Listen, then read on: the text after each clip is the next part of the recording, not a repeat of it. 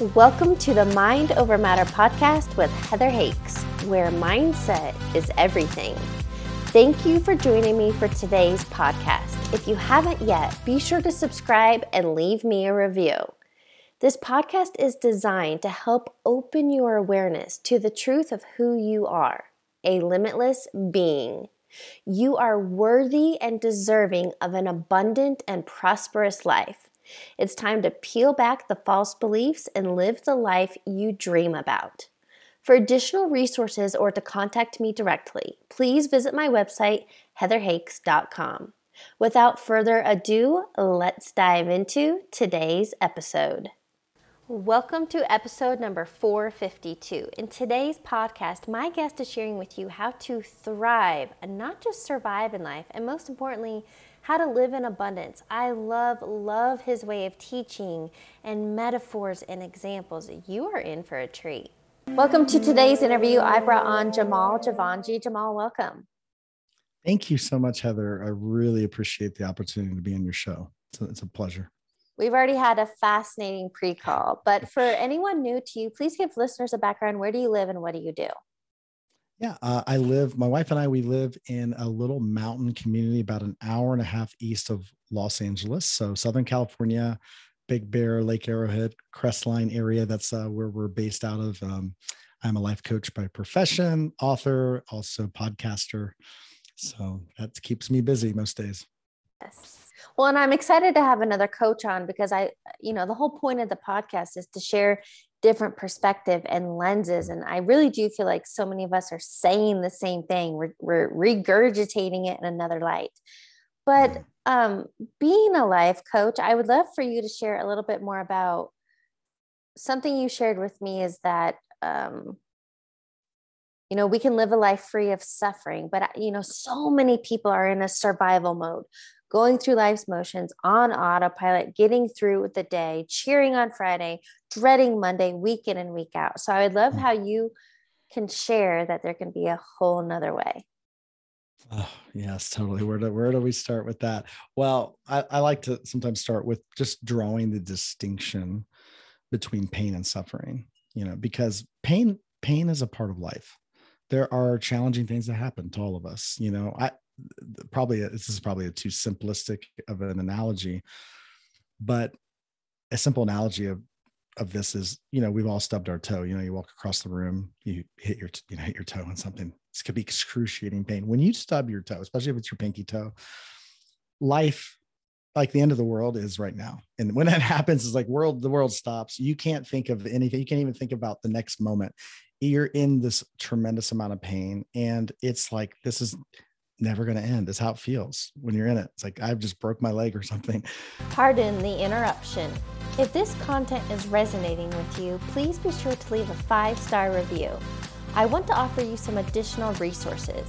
Visit my website, heatherhakes.com, and sign up for my free video training on how to reprogram your subconscious mind. Again, visit my website, heatherhakes.com. I've also created a self-study course all about mindset and manifesting. You can find this on my website, heatherhakes.com/course. Finally, if you are ready to deep dive and really transform your life, I offer one-on-one coaching. I will help you create clarity and a roadmap so you can live the life you dream about. Best part? Everything I teach you can start implementing right now. To learn more and schedule your free discovery call, visit heatherhakes.com/coaching. Now, back to regular programming. And that happens. The pain will last probably a good 90 seconds or so, especially if you hit it hard. But after about 90 seconds, physiologically, they've done some studies on this, that when you, in that first 90 seconds, your brain shifts all its resources to the pain and you're really focused on it. But after that 90 seconds, your brain starts to then, you take your breathing changes a little bit. You're able to get a little perspective. Okay. I can get my bearings a little bit. And then it goes. It's like a wave. It's kind of like in the ocean. It crests, it dissipates. Pain is like that. Pain comes, it goes. It doesn't last. It's very, very temporary. Suffering, however, very different. So the same event, let's take the same event. I stub my toe and immediately I'm in pain, of course, for 90 seconds. But then after the 90 seconds rolls, I get angry. You know what? I don't know who left this Thane right in the middle of the floor. But this is the story of my life. I live with inconsiderate people and nobody like picks up after themselves. Oh my gosh, I'm so sick of this. I can't even walk across the floor correctly because I'm a klutz, because I can't, this is just a story of my life. Now there's a whole narrative. Okay, it's kind of exaggerated, but it's a narrative. And that's meaning. I've made meaning out of the event. And that's the root of my suffering. Now, that's a simplistic analogy, but so many of us are doing that at a subconscious level about everything. So the events of our life they're not, we think they're causing suffering. No, they may be painful. Some of them may be painful. Typically, the majority of them are not even painful, but the narratives that we're telling are coloring our whole day. So that's kind of the learning to see the distinction between the event that caused pain and the meaning, the narrative that caused suffering. It's really the doorway into the process of liberation. You know what, though? I really liked that simple analogy and metaphor, because as you shared in suffering, it's our choice to latch onto it, to create this narrative, to extend the suffering when it was just a moment in time, an experience. And that's what a lot of people happens. Shoot, I'm going to forget the word. I think it's an R word. Darn it. Dr. Joe Dispenza uses it a lot. But anyway, what happens is, like, let's say you were married and you got divorced 5 years ago, but you are still telling the story about your shitty ex-spouse and you're a victim and all the things that happened to you. You have created 5 years of suffering more than necessary. Wow, totally. 100%. Yeah. It's like is it rumination? Is that the word you're thinking of? No, shoot. Maybe I'll think of it. But anyway, so yeah, and I've shared this before, so I won't go too into detail, but I did ayahuasca a couple of years ago. And honestly, on that first night, my second dose, a lot of pain and suffering, I'm using quotes here because it was self-imposed. The moment I surrendered and I asked for help laying on my mat, then I got this I'm very visual. I got this white waterfall rushing down, and it felt like a cleanse and a clearing. And the message I heard and received was, all suffering is self-imposed. Amazing. Absolutely. But how do we tell somebody that who is unconscious, who is a victim? Because when you call somebody out on that, it doesn't really go very well. Right. And that's a great question.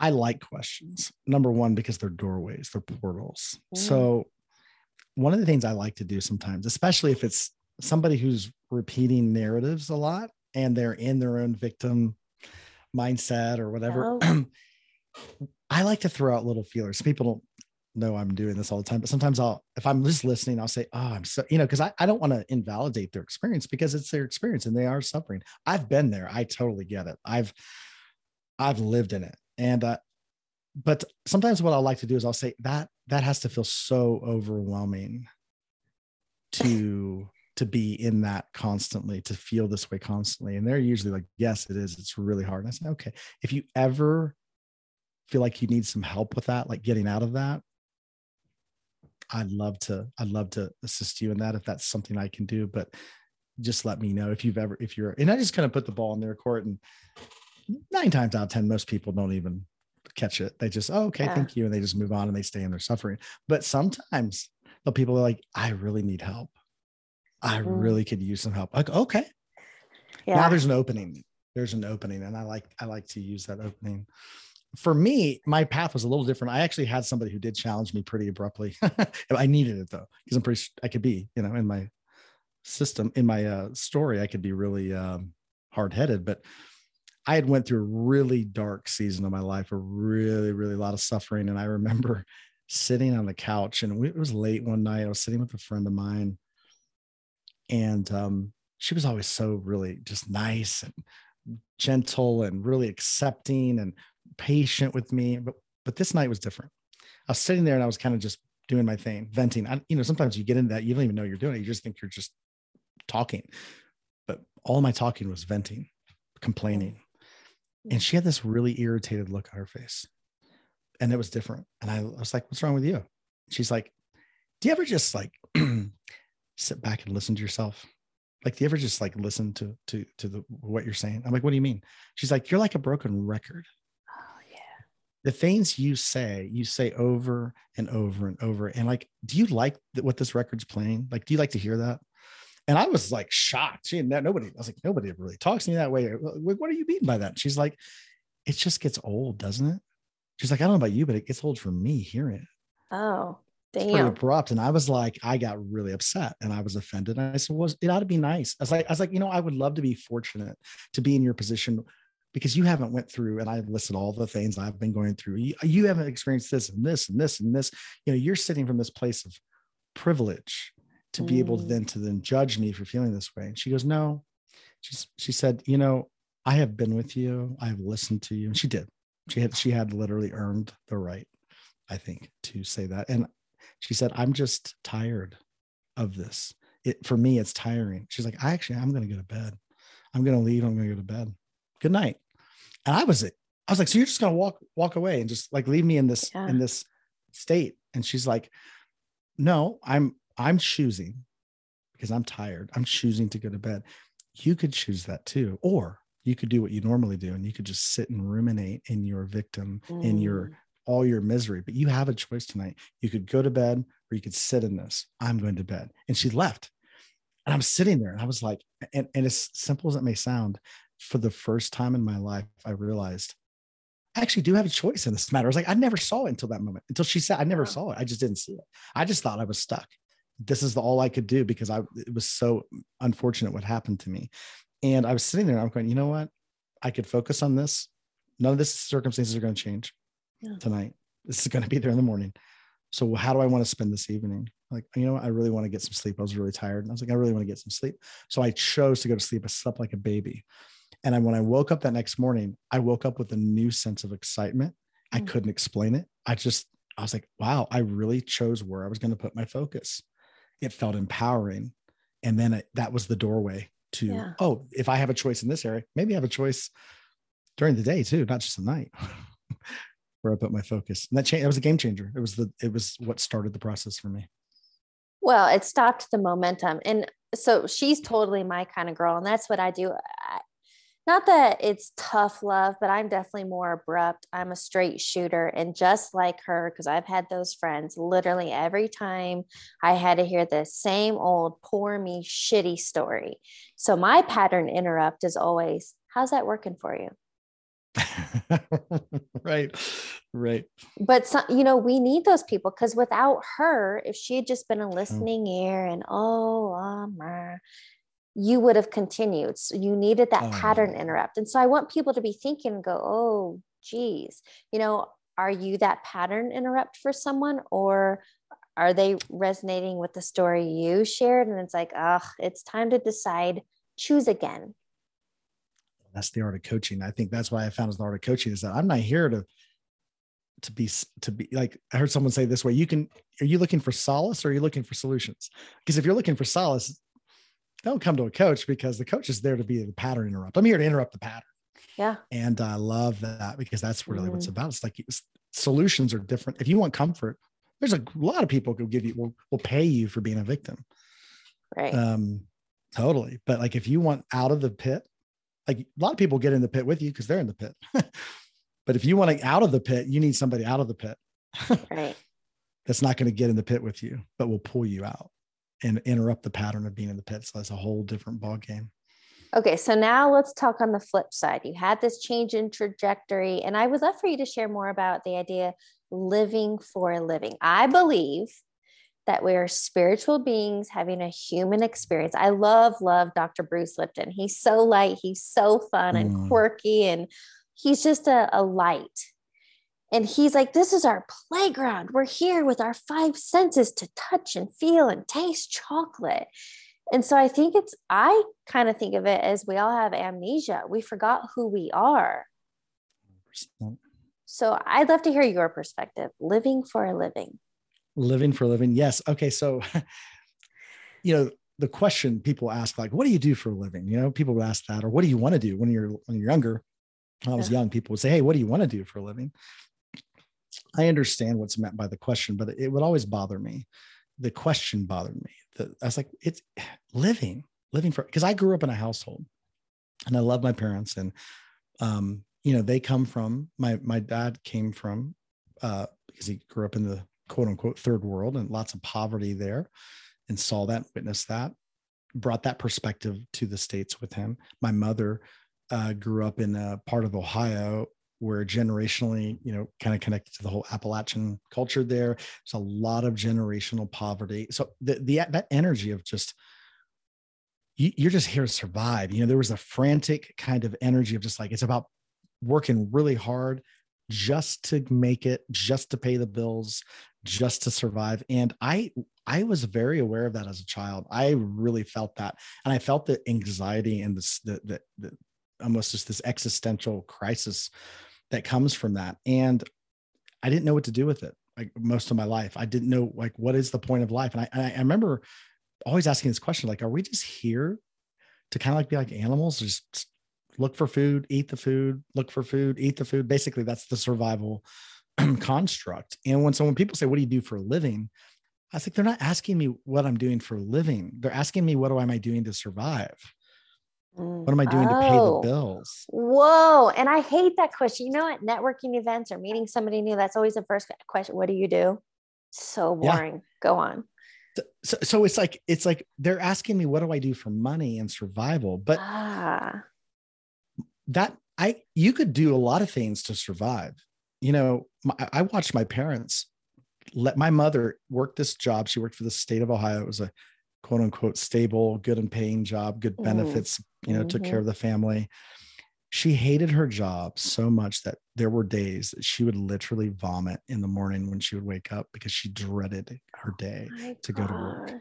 This is how she felt. And I watched that. I witnessed that my whole life. And I thought to myself, that can never be what I do with my life. Even though I appreciated her sacrifice, I appreciated it because that's all she knew. But I, at the end of the day, I thought to myself, you can leverage your life and give your life away for money and never live, because living is about, isn't that what we're trying to do when we're on vacation? Why do people take vacations? It's because, I want to enjoy the food. I want to enjoy the scenery. I want to enjoy the company I'm with, right? That's living. So it's like, Can you live for a living? Is it possible? I had this idea. Is it possible to actually live for a living? So it took me a long time to discover that that's actually not only possible, it's our birthright. That's why we're here. Because life is like, this is it right here, this moment. There's nowhere to go. There's nowhere to be. Most people are living for, if you're religious, you want to go to heaven, right? It's about getting to heaven. It's like, so it's not about this life. It's about getting somewhere in the future. So we're kind of biding our time, waiting. It's the whole American dream is all about, do the thing you don't want to do, live a way you don't want to live, so that possibly, if you're lucky, you might have 10 years, 15 years at the end to experience life the way you want it. And how often does that happen? It doesn't. Because we've lived so out of alignment with self for so long that by the time we even get to that age, our body is beat up and worn down, and mentally, emotionally, physically, we're just all spent. So it's like this, what are we doing with this thing called life? And is it possible to live in such a way that I'm in alignment with who I am, and that my passions and the things that really get me up in the morning can actually be my living? And I've discovered that, it's kind of like the analogy I like to use is like, if you want tires, there's a couple ways to get tires. You could go and find tires. You could go and buy tires and like stack them in your driveway. It's nice and everything. Or you could buy a car. If you get the car, the tires are on the car, and then the tires actually work. They actually take you where you want to go. So it's the same thing. Like, people want a living. They want to survive. I just say people want to survive. They want to pay the bills. That's great. I'm not against that. You need to pay the bills, all of that. It's great. But if you just seek to pay the bills, it doesn't mean you'll live. But if you will find out what makes you live, in the nature of your life and how to live, survival comes with it. It naturally happens. Yeah. You don't even have to really think about how it happens. It actually will show you. It will show up and show you how to live, how to survive. But it comes with living. It's a package deal. It's like the tires, they come with the car, and then they're useful. Because a lot of people, I always say with my parents, I used to look and go, well, how much money, when will you start living? How much money will you need to start living? We never get there. Living never happens. Survival is just a perpetual hamster wheel over and over and over. And it's, Yeah. yeah. So that's the gist of my, I wrote a book, it's called Living for Living. It's really about my journey out of an economy of survival into an economy of what I would call love-based, service-based work versus survival-based work. It's a very different trajectory. Well, what you're saying is we have been conditioned and programmed into survival mode. And most people wake up day in, day out. It's the same thing, living life on a hamster wheel. And I 100% agree that we can be here and thrive, that our abundance is our birthright. And the only person keeping us stuck in a poverty mindset or health and sickness or anything less than abundance is ourself. Through our thoughts, through our conditioning. And I love this saying, I heard it recently, that you are not responsible for the conditioning you grew up in, like 0 to 7. But Sure. now that you know better, you are 100% responsible for changing it. Mm-hmm. Okay. So 100%. I love this. And look, a lot of people either mirror what they grow up, and that's by generational trauma, poverty after poverty after poverty, or like you, a lot of people want the exact opposite of what they grew up in, which you were able to be like, whoa, this is what I experienced. But what clicked or shifted in your mind, in your experience, to go, wait a minute, there's another way? It's a great question. It wasn't one thing. There were a series of things, but I remember meeting some people. Really, it was through witnessing another way of being. So I remember meeting some people, and the messaging I was given, my indoctrination in life was, you got to work really hard. You got to bust your tail just to make it, just to survive. And then life itself is not easy. And it's really not about what you want in life. It's about what you have to do in life. That was the message my parents that's all they knew. Yeah. So I started witnessing people. I remember particularly this one guy in particular. I remember seeing his life. I was just observing him. I was always watching people, like, do they have the answers? Who has the answers? And this guy wasn't like their life. There was a group of people, but particularly this guy, his life was, he just had a lot of fun. I could tell, not in a escapism way, but like he was enjoying his life. He had rich relationships. He had rich experiences. He loved his work. And it was like, his life seemed easy. It actually was like, it's like everything just comes easy for this guy. So I remember asking him one day, talking to him, I was like, is life a struggle for you? He's like, no, it's great. It's a gift, such a gift. I was like, do you have no problems? He said, no, I have a lot of problems. And I was like, oh, why don't you don't seem burdened or, weighed down by that? He goes, no, I love problems. I love them. And I'm like, why do you love problems? Who loves problems? He goes, oh no, you love problems. You just don't see them correctly. Everybody loves. If you knew what a problem was, you'd love it. You would want more of them. He said, first of all, dead people don't have problems. So the more you don't live, the less problems you'll have. The more you live, the more problems you have. He said, so problems remind me that I'm alive and I'm doing things. I was like, that's great. He said, but then he goes, but do you like solutions? So I love solutions. He's like, you probably like them more than problems. He's like, that's right. He said, but how will you get to the solution? Don't you need a problem? He says, so problems are doorways, they're portals to solutions. You need them to go beyond the physical. For expansion. For expansion. Yeah. So the solution, where does everything come from? Now, if we want to get into quantum mechanics, we understand that the source of everything that exists is this field, right? The field of infinite everything, infinite resources, infinite energy, infinite, whatever it may be. So when we tap into solution-based thinking, we're actually tapping into that realm where there are a finite number of problems, but there's an infinite number of solutions because it's connected to that dimension, which is infinite in nature, which is this quantum field. Now, if you're spiritual, you may understand that to be the divine, the kingdom of God, whatever you want to call it. But there's a realm, a dimension of perception in which all solutions are rooted in. And in order to tap into that, we have to come to the end of what seems like a limited possibility. That's what a problem is. It feels like, that's what a problem. We say, there's no solution in this physical dimension here. Then we say that's a problem because we don't perceive a solution. Great. Because now we have to go beyond it. We have to go beyond this physical dimension to actually get the solution. So creativity, a creative thought, an inspired thought comes from not the past. So the physical realm is all rooted in past experience, right?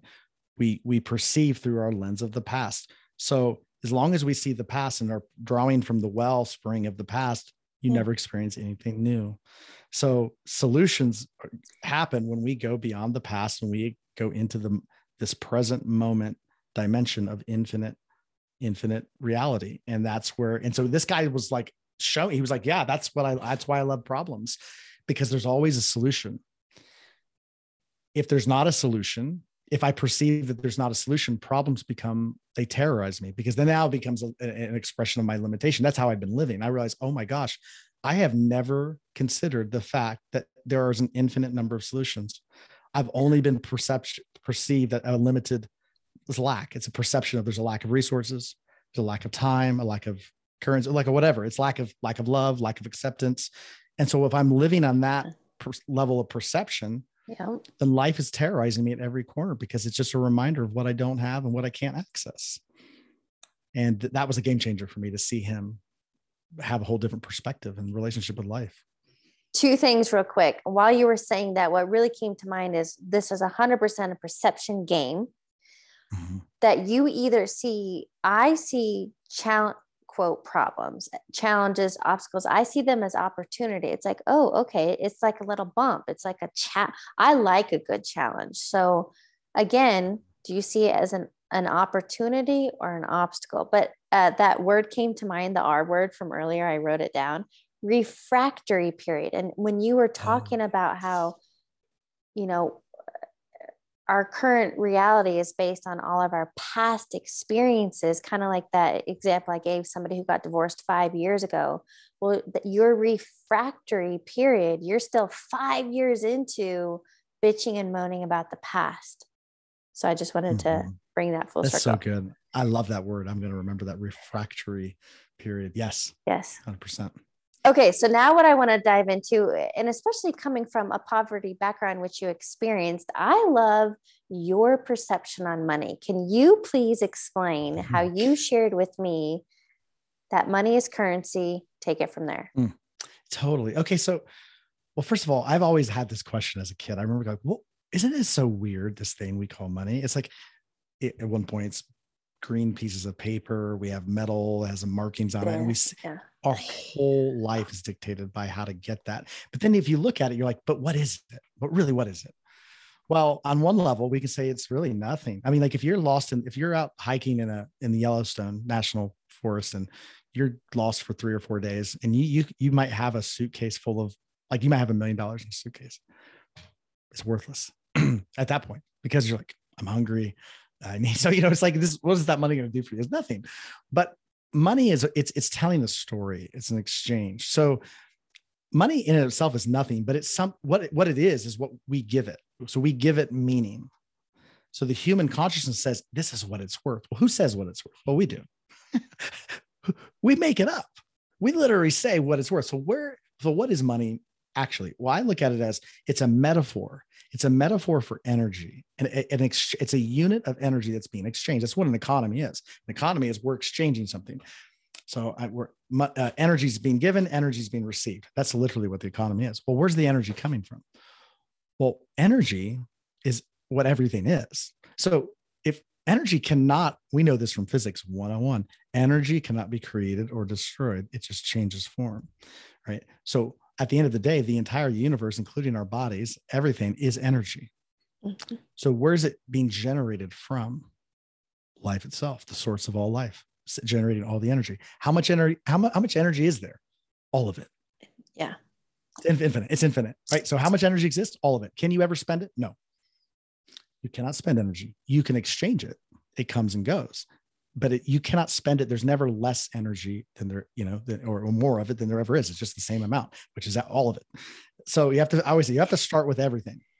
So, the problem is most of us are starting from perceptions of limited supply, that the energy is limited. So we're taught money is limited in nature. Money is not limited, because when we understand, how much we print may be limited, but the root of it, what it is actually just energy. Well, that's unlimited. So money The root word of money is currency. The root word of currency is current, which is energy. So when we understand that energy is everything is energy, it takes away the trauma, because a lot of us have been traumatized because we were taught that the very essence of life is limited in supply, which is currency, which is money, which is energy. But in reality, we're generating it. So, it's like if I lose my keys or my wallet, do they still exist? Or did I just yeah, they exist. They didn't just disappear. I remember when the pandemic hit and I was reading a headline and stock market started tanking and they were like billions, trillions of dollars, $1 trillion was lost, in a day or something. And it's like, where'd it go? Did it just evaporate? Like if I lose my keys and my wallet, it's like, it didn't just disappear. It's somewhere. Yeah. Where are they? Where they are. I always say my wallet, my keys. If I don't know where they are where they are. I may not be aware of where they are, but they still exist. Well, we think, well, where did the money go? Where's all the money? So I heard a guy one time was saying he was kind of laying out his vision for what he wanted to do. And someone says, that's great and everything, but where are we going to get the money? He's like, oh, that's easy. Wherever it is, that's where we're going to get it from. So Bob Proctor used to say that. I remember one of his teachings. It's like, well, where is the money? Wherever it is now. So time out. If we can intellectualize and understand what you just said, which is simply that we created this concept of paper and coins, money in exchange for a service or good. If we can intellectualize and understand, okay, if money is just energy and there's enough to go around for all of us, how do I get more? Well, I think so getting more money. So then what I like to do is ask, well, what would you feel? Yes. And I come back to, if you had more money, so we want more money, we say, okay, what would you feel? Well, some people would say, I'd feel really safe. I'd feel like I don't have to worry about my bills. Like, okay, so you want to feel safe. Great. Some people, it's like, I would feel like I could be free and I could do whatever I wanted. So this is about a sense of freedom. Mm-hmm. For another person, it'd be like, I would really feel like I have something to contribute to the world. It's about significance. For some people, if they're being honest, they'd say, well, I'd really feel like I'm worthy of being somebody's spouse or being somebody's, like, I would have something to contribute and I would be worthy of love. It's like, okay, so you want to be loved. Okay, no problem. So what do we do? Well, that's the currency is just a means to an end, right? So the money that we want is a means to an end. So I always say, skip the middleman, let's cut it out, go right to the end. Yeah. Let's learn how to feel safe. Let's learn how to feel significant. And again, what we're saying is, it's another way of saying, let's learn how to experience the depth of who I am, because who you are is significant. Who you are is loved. Who you are is safe. Who you are is free. This is about coming home. Suffering. So another way of saying this, suffering is the degree to which we have been separated in our experience from who we are. That's why we're suffering, because it's the call home. Suffering is to say, hey, look, come home. And when we turn and we begin to come home, this is an experience, a process. It's not an overnight thing. It's not something you can intellectualize or even think about as much as it's something to experience. The mind can just get you to the door, but entering the door and learning the process of experience is something, you have to go beyond the mind to do. But as we experience that, then what happens is money starts to tell the story. All money will do, our relationship with money will simply tell the story of our relationship with ourselves. It's either not enough. Story is not enough. I don't feel like I'm enough. So money will tell the story, not enough. I don't feel safe. Money will tell the story. You're not safe. I'm not lovable. Money will tell the story. But the moment I start to realize who I am, money will tell that story too. Oh, it just comes to me when I need it. Yeah. Oh, it's showing me that it's always there it's always enough to pay, take care of my living and I'm safe. It's going to show you. Money will show you how safe you are or how unsafe you feel. Money will show you how significant you are or how insignificant you feel. It's just a mirror. Okay. So I just have a couple notes that I would like to help unpack from my perspective, what I hear you saying. And I've heard this before, that ultimately you're right. It is not about money. It is about those end feelings and results. And the one I hear the most is freedom. and safety in the ones you shared. But ultimately, if people realize, oh, you just want to feel free. And then when we get onto the topic of manifesting, right, that's just being in alignment with.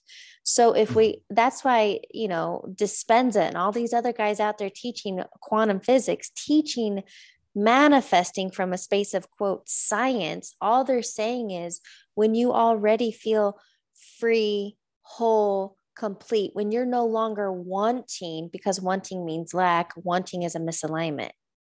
When you live from those end results, money is a byproduct. It's what happens. 100%. Okay. So I like to, if I feel lacking in a certain area, there's a tendency to go say, oh, I shouldn't feel that. But I go, no, thank you. I feel lacking. Yes. Thank you. Let me welcome it. It's an indicator. It's kind of like, in your iPhone, it gives you a notification. This is a notification that I need to feel something. Yeah. Oh, yes. Okay. Yeah. So it's an inward focus. Let me shift inward so I can feel what I want the money to make me feel. And this is what I start. And the reason I love talking about money is because most people are struggling and have that lack and poverty mindset. And it's just a shift in perception. Sure. But here's what I start. Ultimately, your bank account is a reflection of your internal state. Like you just said, a notification on your phone, be like, oh, good. Totally. This lack of money is just a reminder that, if I just shift my thinking, how I think and I feel, and I step into how I'd want to feel with more money, then the money comes because I've changed my internal state. Totally. Okay. And if we're focused on the physical, we will always feel lacking. That's another thing to keep in mind is like, so Jeff, who's the richest person? I think might be Jeff Bezos, right? Right now. I think somebody else just passed him. But anyway, I think Elon Musk is just shy of a trillionaire.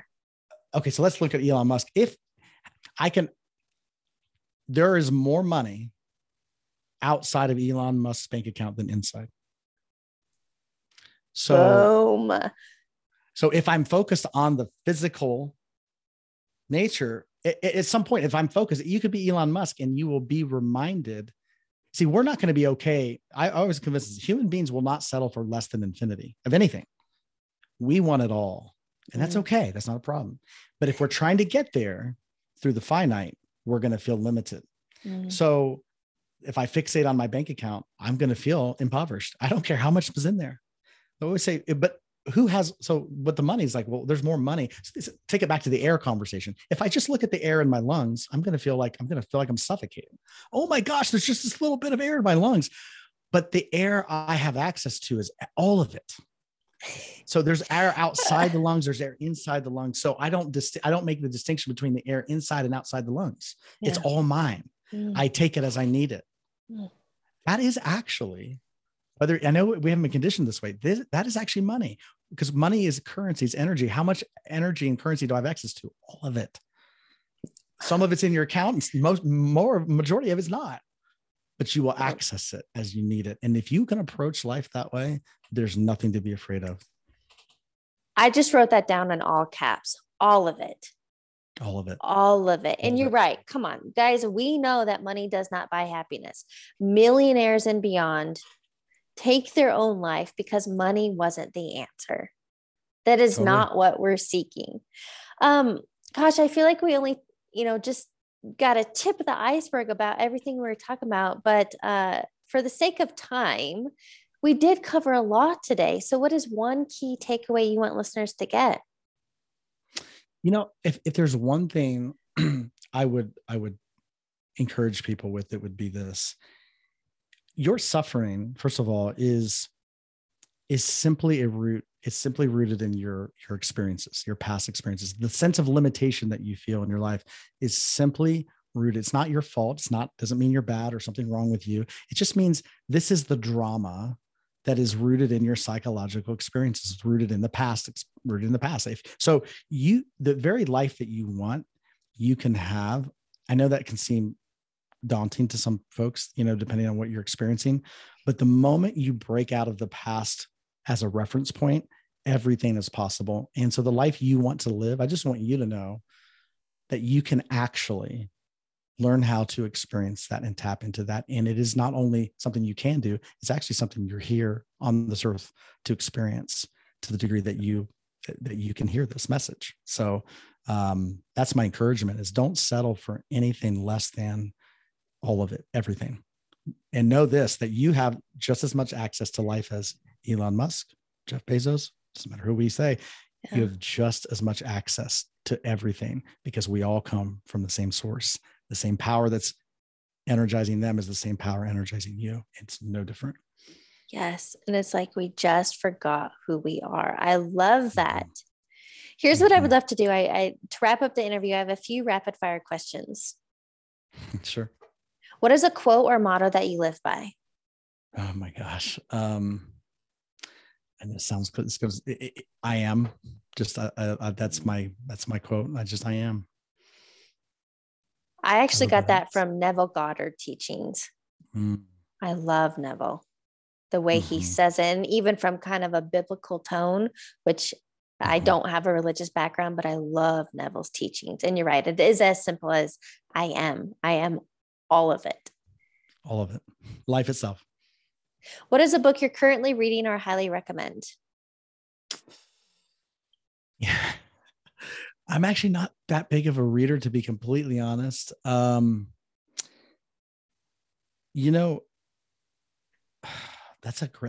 one always stumps me. I've read a lot of great books. Probably a book called Karma, written by an author named Sadhguru.